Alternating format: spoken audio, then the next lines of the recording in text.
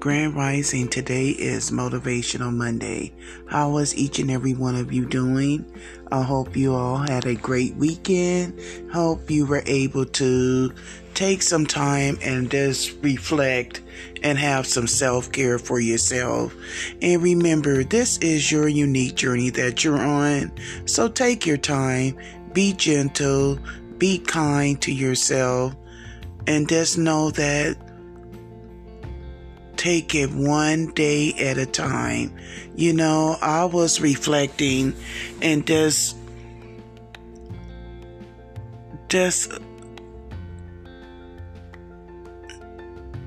going through it. It's a very sensitive matter about my son, and when I keep getting hit with people know what happened, or people, just talking about it, it just brings up trauma. It just brings up that devastating day, that moment.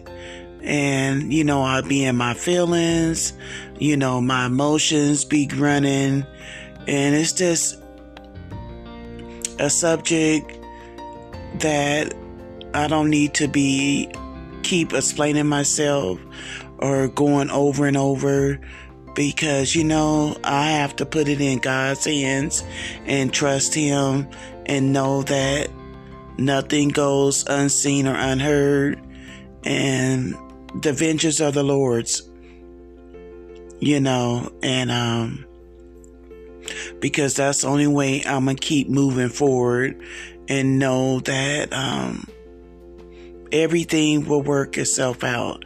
Justice will be prevailed. Whoever these people were that did this awful, tragic, very devastating, taking my only son from me, they'll have to pay. They will not get away with it. Their lives will never be right. And when people have so much hatred and so much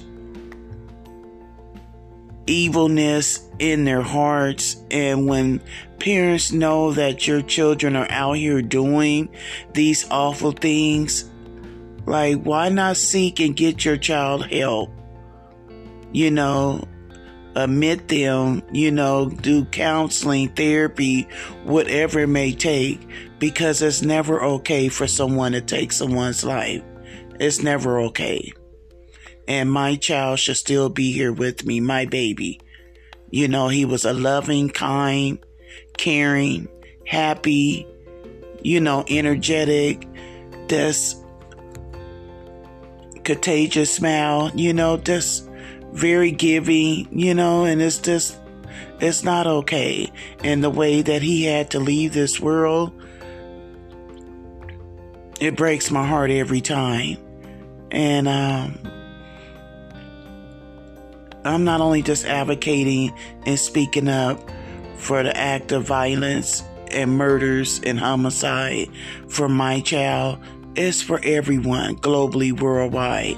I wouldn't want to wish this on no parents, on no one. We should never have to bury our children. And I say this before, I'll continue to keep speaking on it and saying it when I need to. It's just very sad. And it's very heartbreaking to know that a lot of these things can be prevented. A lot of these things shouldn't even take place. But you got people out there that will condone this, will see signs, and be so blind to the fact that they won't do anything.